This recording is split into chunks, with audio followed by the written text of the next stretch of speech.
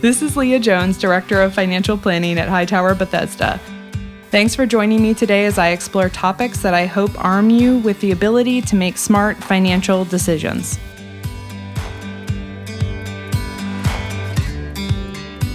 Thanks for tuning in, everyone, to our Women Business Owner series hosted here at Hightower Bethesda. My guest today is Jessica Markham from Markham Law. And just to give you some background on her and her company, she started Markham Law in 2015, and at that time she was a solo practitioner. Cut to 2020, and Markham Law has 7 attorneys on staff. It's based in Bethesda. Both her firm and Jessica have been named as best lawyers in America.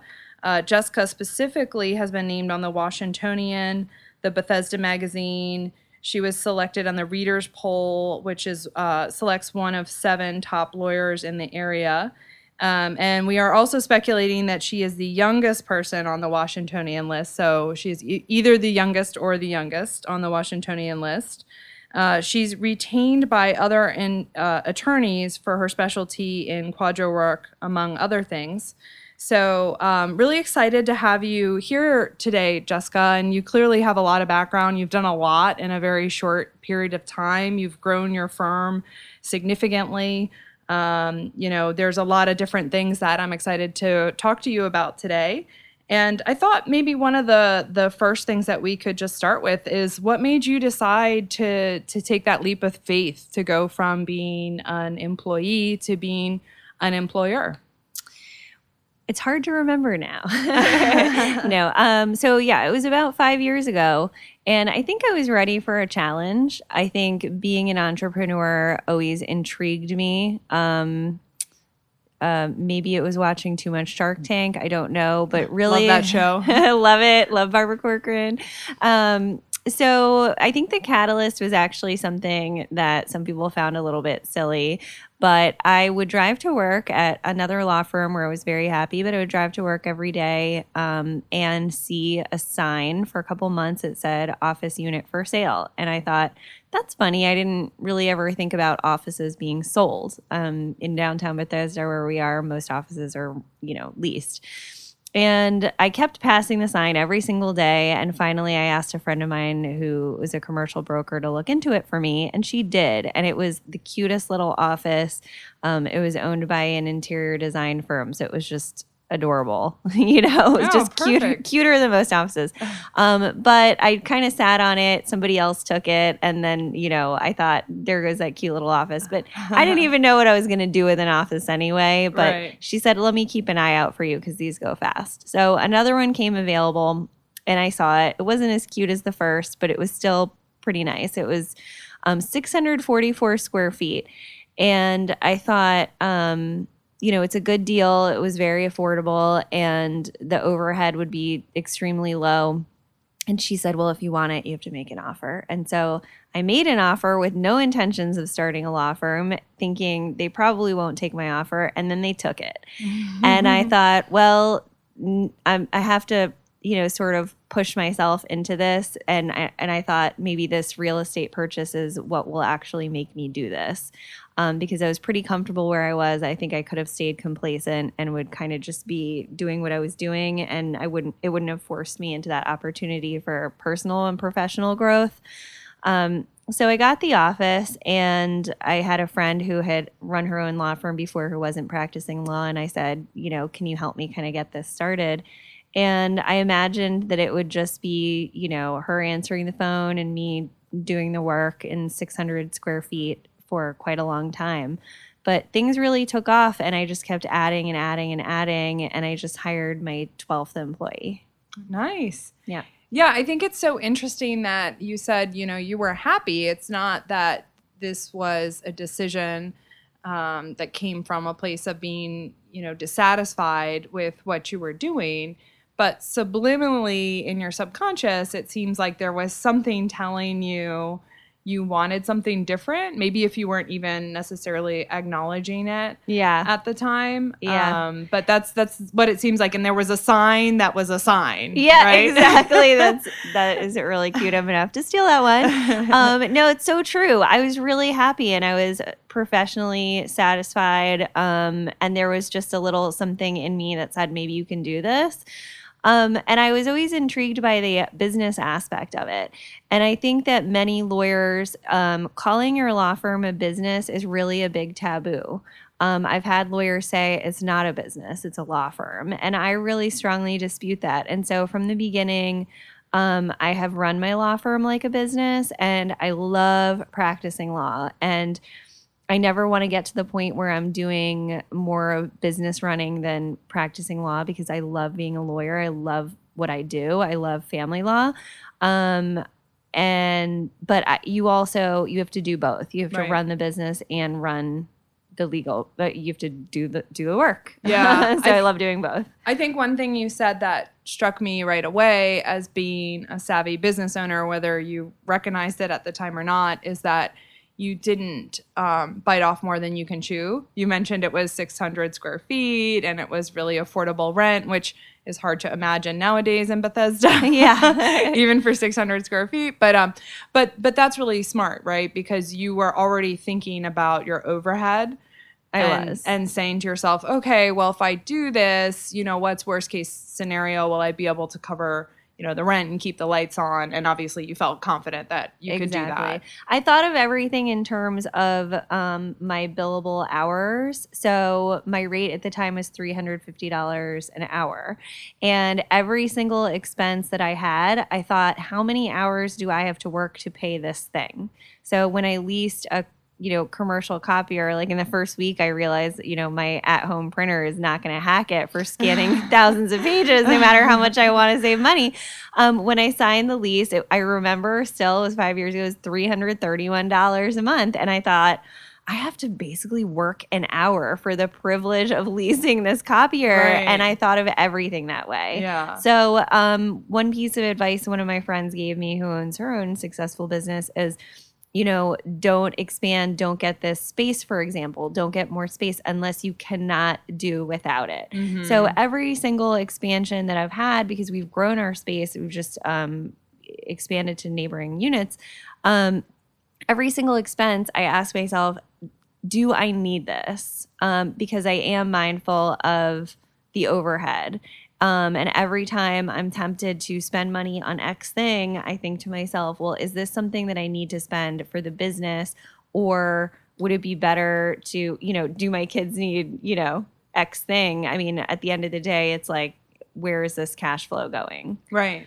Well, and that's interesting too. So, do you find yourself being financially oriented in general, or do you feel like you did that because you kind of had to?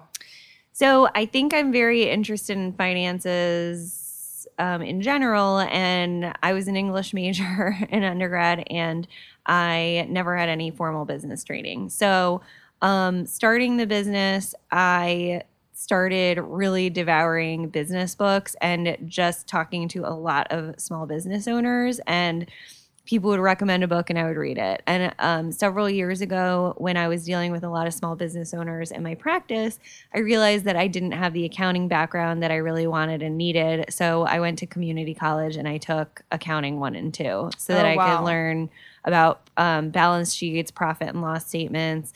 And, I've taken a lot of tax training as part of my practice. So I've learned those pieces over the years, and I had that knowledge going in, which I think was really, really helpful. But I've learned a lot along the way from other small business owners. And for example, I didn't know anything. We don't do a ton of what you would call quote unquote traditional marketing at all. And I never had any paid, quote unquote marketing, or I didn't have any paid advertising until I won some of those awards you said. And they said, would you like to put your picture next to your award in our magazine? I was like, well, okay. If you're honoring me, it's hard to say no. Right. But, I didn't have any training in with respect to branding. I didn't know what branding was. I didn't know what is marketing, what is PR, like what does it mean to have strategic relationships with other businesses. So I have learned that along the way from other business owners and from books, frankly. Yeah, and I was going to say, we deal with a lot of business owners here at Hightower Bethesda, and I think that one thing that distinguishes ones that are successful is everything that you just mentioned. So it's having a curiosity in all these different things. There's different levels of aptitude. Some people don't really care for finances or accounting, but they know that they need to know enough and be, mindful of it for their business. Same thing with marketing. And your background is a lawyer. You weren't trained in those things, but you were always taking the initiative to find out what you needed to know and educate yourself. And I see that with our successful business owners as well as leveraging a network of other people that were business owners and kind of learning from them. So I think those are all really good just points of feedback of things that you need to do because, unfortunately, when you're a business owner, you have to wear all those hats and you have to become knowledgeable in all those things. When you started, did you have, this is a question I'm always curious about as well, did you have a business plan? So I still don't really even know what that is. So I think, it's funny. I think that I Googled business plan and looked at one and couldn't even wrap my mind around it. But what I did do was I was still employed at my prior firm when I decided to start mine. And being a good employee, I had only one child at the time. So you actually started your own firm when you had a child yes, as well? Yes. Okay. And how old was your child at that time? So she was 2. Okay. For everyone out there listening, I just want to say, because I know some other successful business owners that started with young kids too, and I think it's intimidating when you do have a young child to take on that extra responsibility or to wonder financially what it might mean. So, kudos to you for taking that plunge at that time. Well, I will say, I think, being the boss and having children, it is in a lot of ways easier to be the boss than be reporting to somebody else. Because when I want to see my child, if I want to go to volunteer in her classroom, which I don't do ever, by the way, and I'm not going to pretend I do. I don't do that kind of thing. But if I was that kind of person and I wanted to, I wanted to, I could. Like, I don't have to ask anybody's permission to do it. Right. So I do think it is easier to be the boss and be a mom than work for somebody else and be a mom. I'm going to say that. I'm going to put it out there. Okay. It might be easier in that sense, but I think there are a lot of sacrifices that you have to make too, just from a time and the amount of stress that you carry and your increased responsibility load and things like that, right? I mean, I think, so the goal is, like, one of the books that I really swear by that I read early on and I'm grateful for is it's called The E-Myth Revisited. And so the idea in the book is essentially, when you're creating a business, the idea is you are creating a business that can run without you there. Mm-hmm. So I love coming into work every day. I love it. I laugh when people are like, oh, hey, it's Friday, I can't wait for the weekend, or they're groaning about Monday. I look forward to every Monday. I love the people I work with. I love my office where I go. I love the work I do. So I'm annoying in that sense to be around because I love my job so much. But the idea is, if I am not there, does it still run? Right. If the business doesn't run without me, it's not a business. Mm-hmm. Then I'm just beholden to my business. Yeah. And so the idea of the book is to create processes and standards that are consistent and repeatable, so that if you are not there, the business keeps running successfully without you. And the thing I've heard elsewhere, not from that book, is that when it comes to a law firm, somebody could take a 2-week vacation. I think this applies to their businesses as well. Somebody could take a 2-week vacation and work ahead of time to cover their work for their absence and then work like crazy when they return to make up for it. But if you can leave for a month and everything runs smoothly, then that's a business. So I think that's what I'm striving for, is consistent, repeatable quality. And, you know, our mission statement, and, you know, I recommend having one.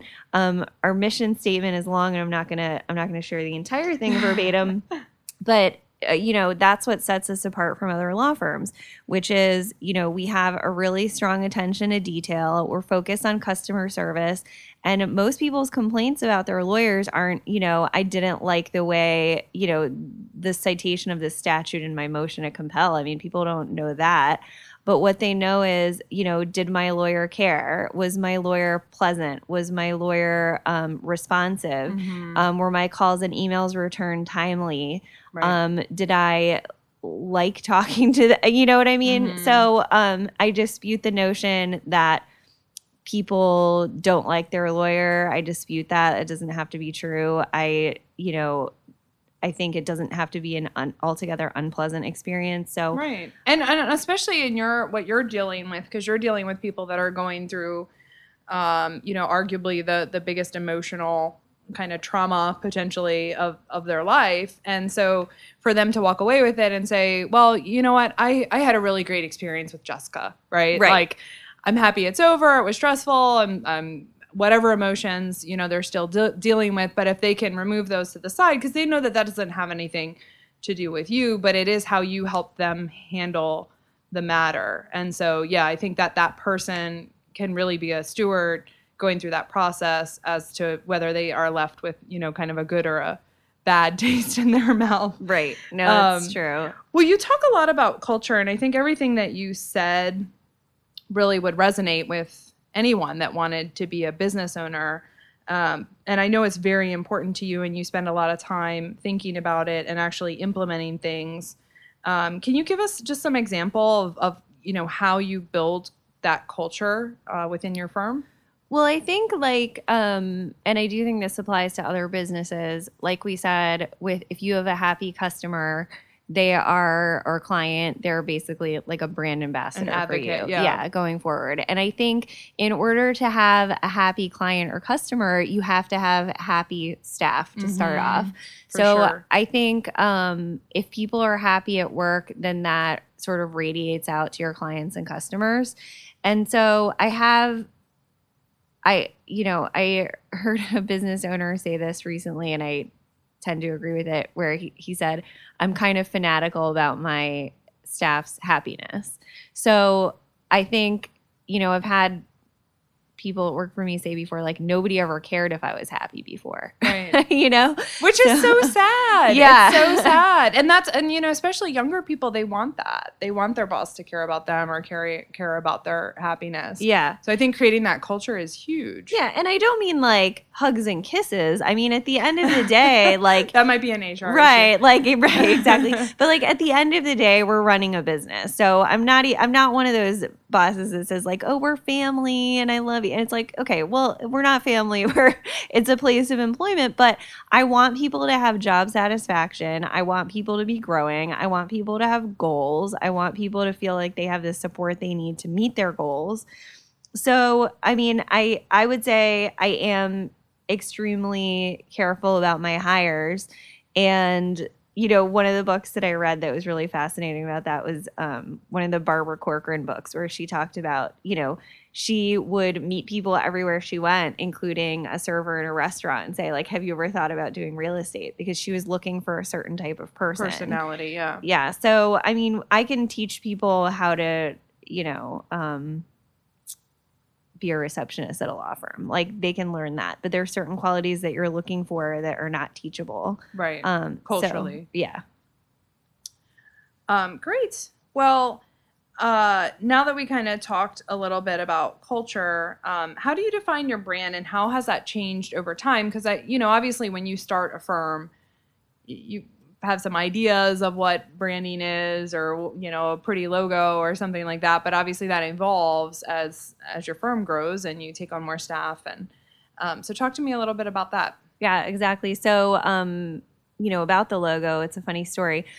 When I was getting ready to set up my office and doing all those things you do, like make a website and order correspondence paper and that kind of thing, I was getting a logo made. And my husband said, you can't get a logo made. And I said, why? And he said, you have to know what your brand is first. And I said, I don't know what that means. I don't have a brand. And he said, well, what makes your firm different from other firms? And I said, nothing. There are 500 family law firms in Montgomery County alone. I am just another one of them. And he was like, that is not an acceptable answer. So I spent a lot of time thinking, well, what makes me different? And at the time, it was just me. So, Right. it's sort of interesting how it went from the brand was me to the brand is now, the law firm isn't me anymore. It's a firm, and everybody has, very distinct personalities and different skill sets and that kind of thing. So the question is, what makes us unique? And I do think one of the things that has evolved over time is that we all come from a place of positivity, and we're all really, really passionate about our work.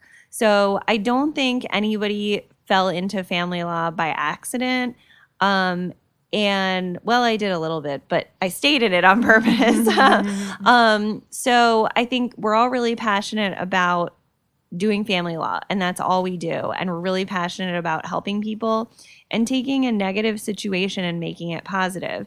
And that sounds like an obvious statement, but I find that it's really not, because I think a lot of other firms operate from a place of fear, which is something horrible is happening to you and you need to retain us or it will continue to happen to you.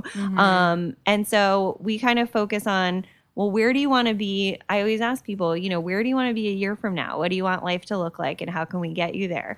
So it's taking something that is potentially traumatic and negative and not what you wanted, and it wasn't the future that you imagined for yourself, and trying to turn it into something positive and making a positive change. And I think everybody at my firm shares that, which is like genuinely caring for the client, and genuinely wanting the best for them and really working hard to get them the best possible outcome. So we are really focused on taking pride in our work, doing our best possible work, and continuing to be educated. I think, go to a tremendous amount of continuing education. And so we want to stay at the really top of our field, because if we're not doing those things to continue to educate ourselves, like, in my opinion, who are we? I mean, we need to be, in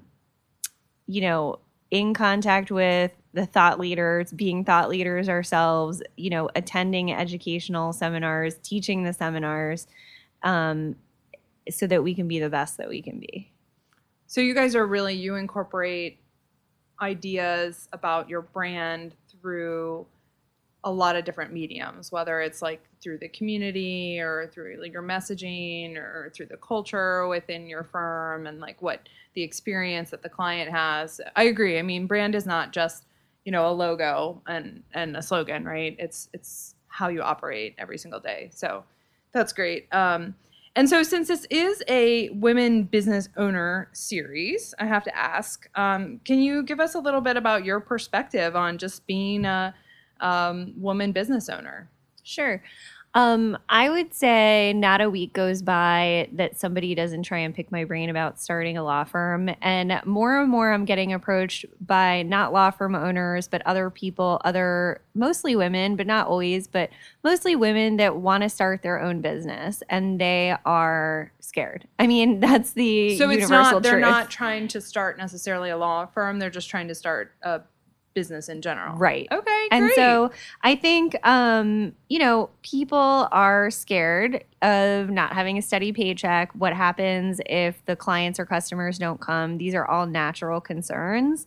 And I do think that women are more hesitant to take these types of risks in general. I just think that women are slightly more risk averse. Mm-hmm. I would agree with that. Yeah, and I think that, there's plenty of articles and statistics out there about women generally rating themselves as being less skilled or less knowledgeable than men. So I think women are more commonly underestimating their abilities. And so I think sometimes maybe men are easier to sort of have like that overconfidence or what have you. I think, you know, it's not, what can I say?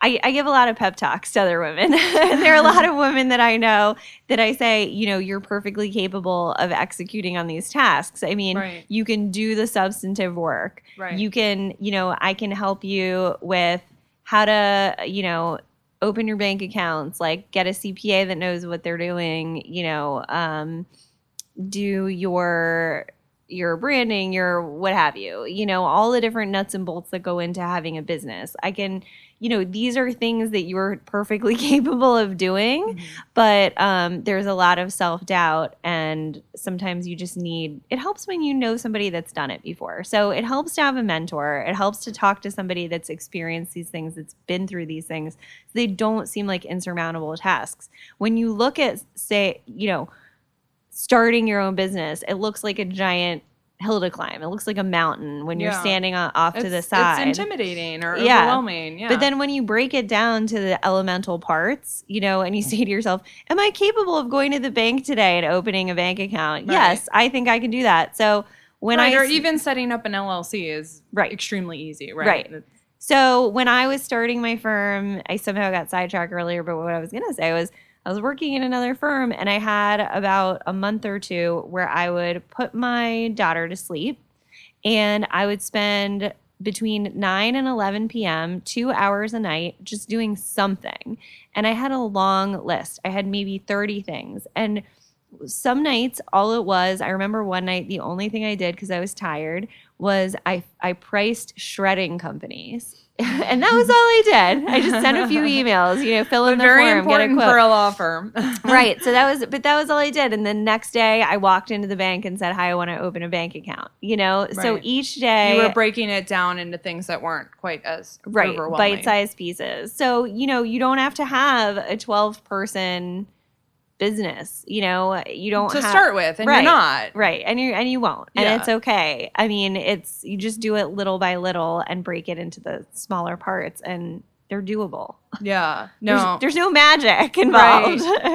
No, I think, but you made some great points. I do see that sometimes women might be more analytical, or they're kind of over analyzing things, or, you know, whereas men might be just more willing to kind of jump into it, which is actually kind of what you did initially when you took your plunge, but then you were being very methodical behind the scenes about you know, structuring and the knowledge that you needed and all that type of stuff. So they say it's like jumping out of an airplane and building the parachute on your way down. I think it's accurate. Yeah, that's a great analogy. You don't have too much time, and there's no room for errors there, right? Okay, well, you know, looking back at starting your own business, what advice, and I think we might have talked through some of these things, but is there anything else that you just want to emphasize that people should do? Because I totally agree with you, and to some extent it's like Nike, just do it, right? But what would you say looking back?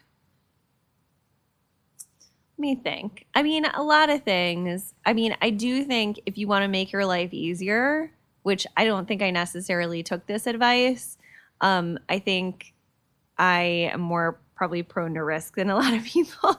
My friends, some of them say I have an iron stomach, but I'm gonna give advice that I didn't necessarily take, which is keep your overhead low. I mean, in this day and age, you really don't need to have, for most businesses, brick and mortar. You don't need to have. There's a lot of these like remote office options. And that works for a lot of people. And you can, even if you start off remote, you don't have to stay that way. Yeah. Or people prefer video. I mean, you can do video, phone calls. Yeah. So for so many businesses, you don't have to have a fancy office or even any office at all, and you can keep your costs down. So really ask yourself for each thing, I mean, what do you really need? So I was speaking to somebody that wanted to open like a food truck, and they were planning on getting an Airstream trailer and retrofitting it. That sounds expensive. Yeah. And so we started talking it through, and it was going to be a coffee shop.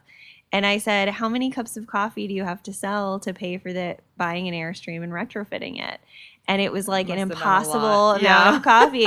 And I said, as much as you want to buy this Airstream, how much would it cost to rent a food truck that was already outfitted? And that was a way better place to start. So, ask yourself, and these are things that I have to do myself, which is, sometimes you want the Cadillac thing and you really have to say to yourself, like, do I need the Airstream or could I rent the food truck instead? And and you have to kind of divorce yourself from the emotional attachment to some ideas and just say, like, do I need this thing? Yeah, I think sometimes this is another area where I see people fail sometimes, and I think it's to what you're talking about is image, right? They're trying to project an image that they have not, in fact, gotten to yet. So this like brand new, top of the line, state of the art. Well, you know what? That's an image for someone that has been successful in the industry for 5 years and can afford it, or or like get really good financing or whatever, gets promotions to use it and gets marketing attached to it, right? Like thinking beyond like for bigger picture to what you want, but how can you get it, and how does at what point does it make sense? So I think that's true, and I think sometimes people get eyes bigger than their stomach, so to speak, when it comes to hiring, because they really want to go to that next level. And maybe and I think it is possible to hire too soon. So when you're hiring a person, what I've come to realize is that you are making a huge investment in this person and they're making a huge investment in you right back. So they're investing in your vision, your brand, your business, and you are potentially helping this person in their career, educating them, helping them to advance, and they're paying their bills based on your work.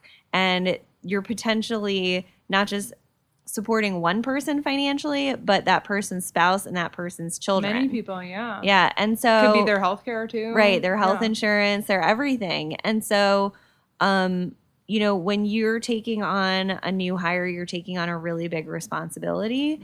And sometimes people say, I'm going to hire this person so I have, for example, somebody answering the phones or helping with filing. And yeah, sometimes that's the best decision. But other times maybe you could I started off with Ruby receptionists and had somebody that was really great, their service to answer my phone. It was $250 a month. So that was a really great place for me to start. And I couldn't have afforded right away somebody as live support staff. And there's so many different ways to, now you can have virtual assistants. You can do all kinds of things that kind of help you dip your toe in. And so but you don't get too far over your skis, right? Exactly. Yeah. I think there was another topic that you talked about that I thought was very helpful, which is having a pace setter.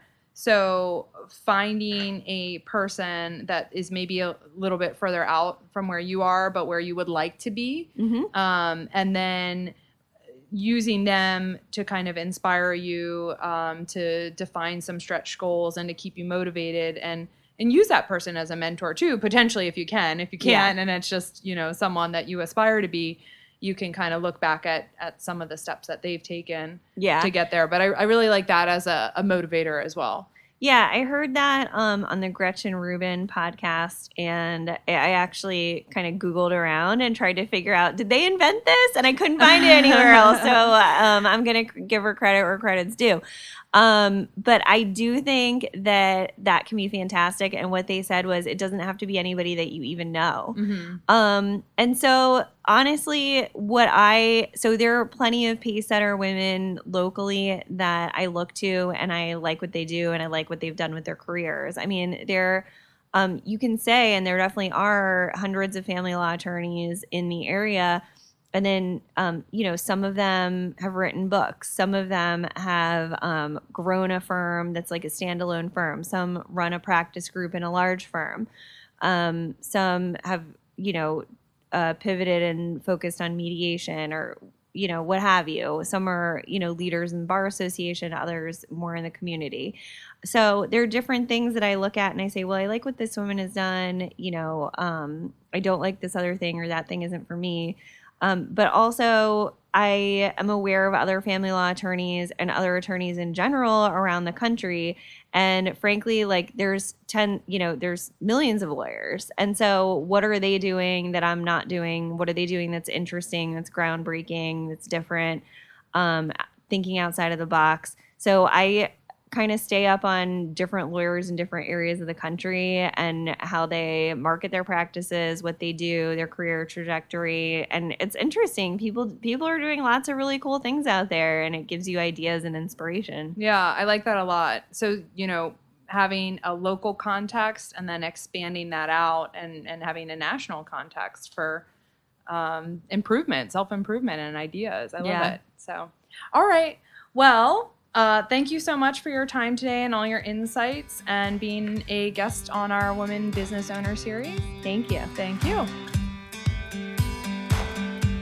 Hightower Bethesda is a group of investment professionals registered with Hightower Securities, LLC, member FINRA and SIPC, and with Hightower Advisors, LLC, a registered investment advisor with the SEC. Securities are offered through Hightower Securities, LLC. Advisory services are offered through Hightower Advisors, LLC. This is not an offer to buy or sell securities. No investment process is free of risk, and there is no guarantee that the investment process or the investment opportunities referenced herein will be profitable. Past performance is not indicative of current or future performance and is not a guarantee.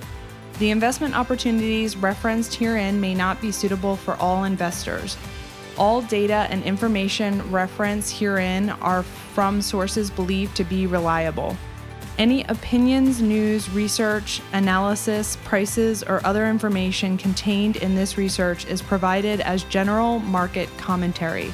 It does not constitute investment advice. Hightower Bethesda and Hightower shall not in any way be liable for claims and make no expressed or implied representations or warranties as to the accuracy or completeness of the data and other information, or for statements or errors contained in or omissions from the obtained data and information referenced herein. The data and information are provided as of the date referenced. Such data and information are subject to change without notice. This document was created for informational purposes only. The opinions expressed are solely those of Hightower Bethesda and do not represent those of Hightower Advisors, LLC, or any of its affiliates.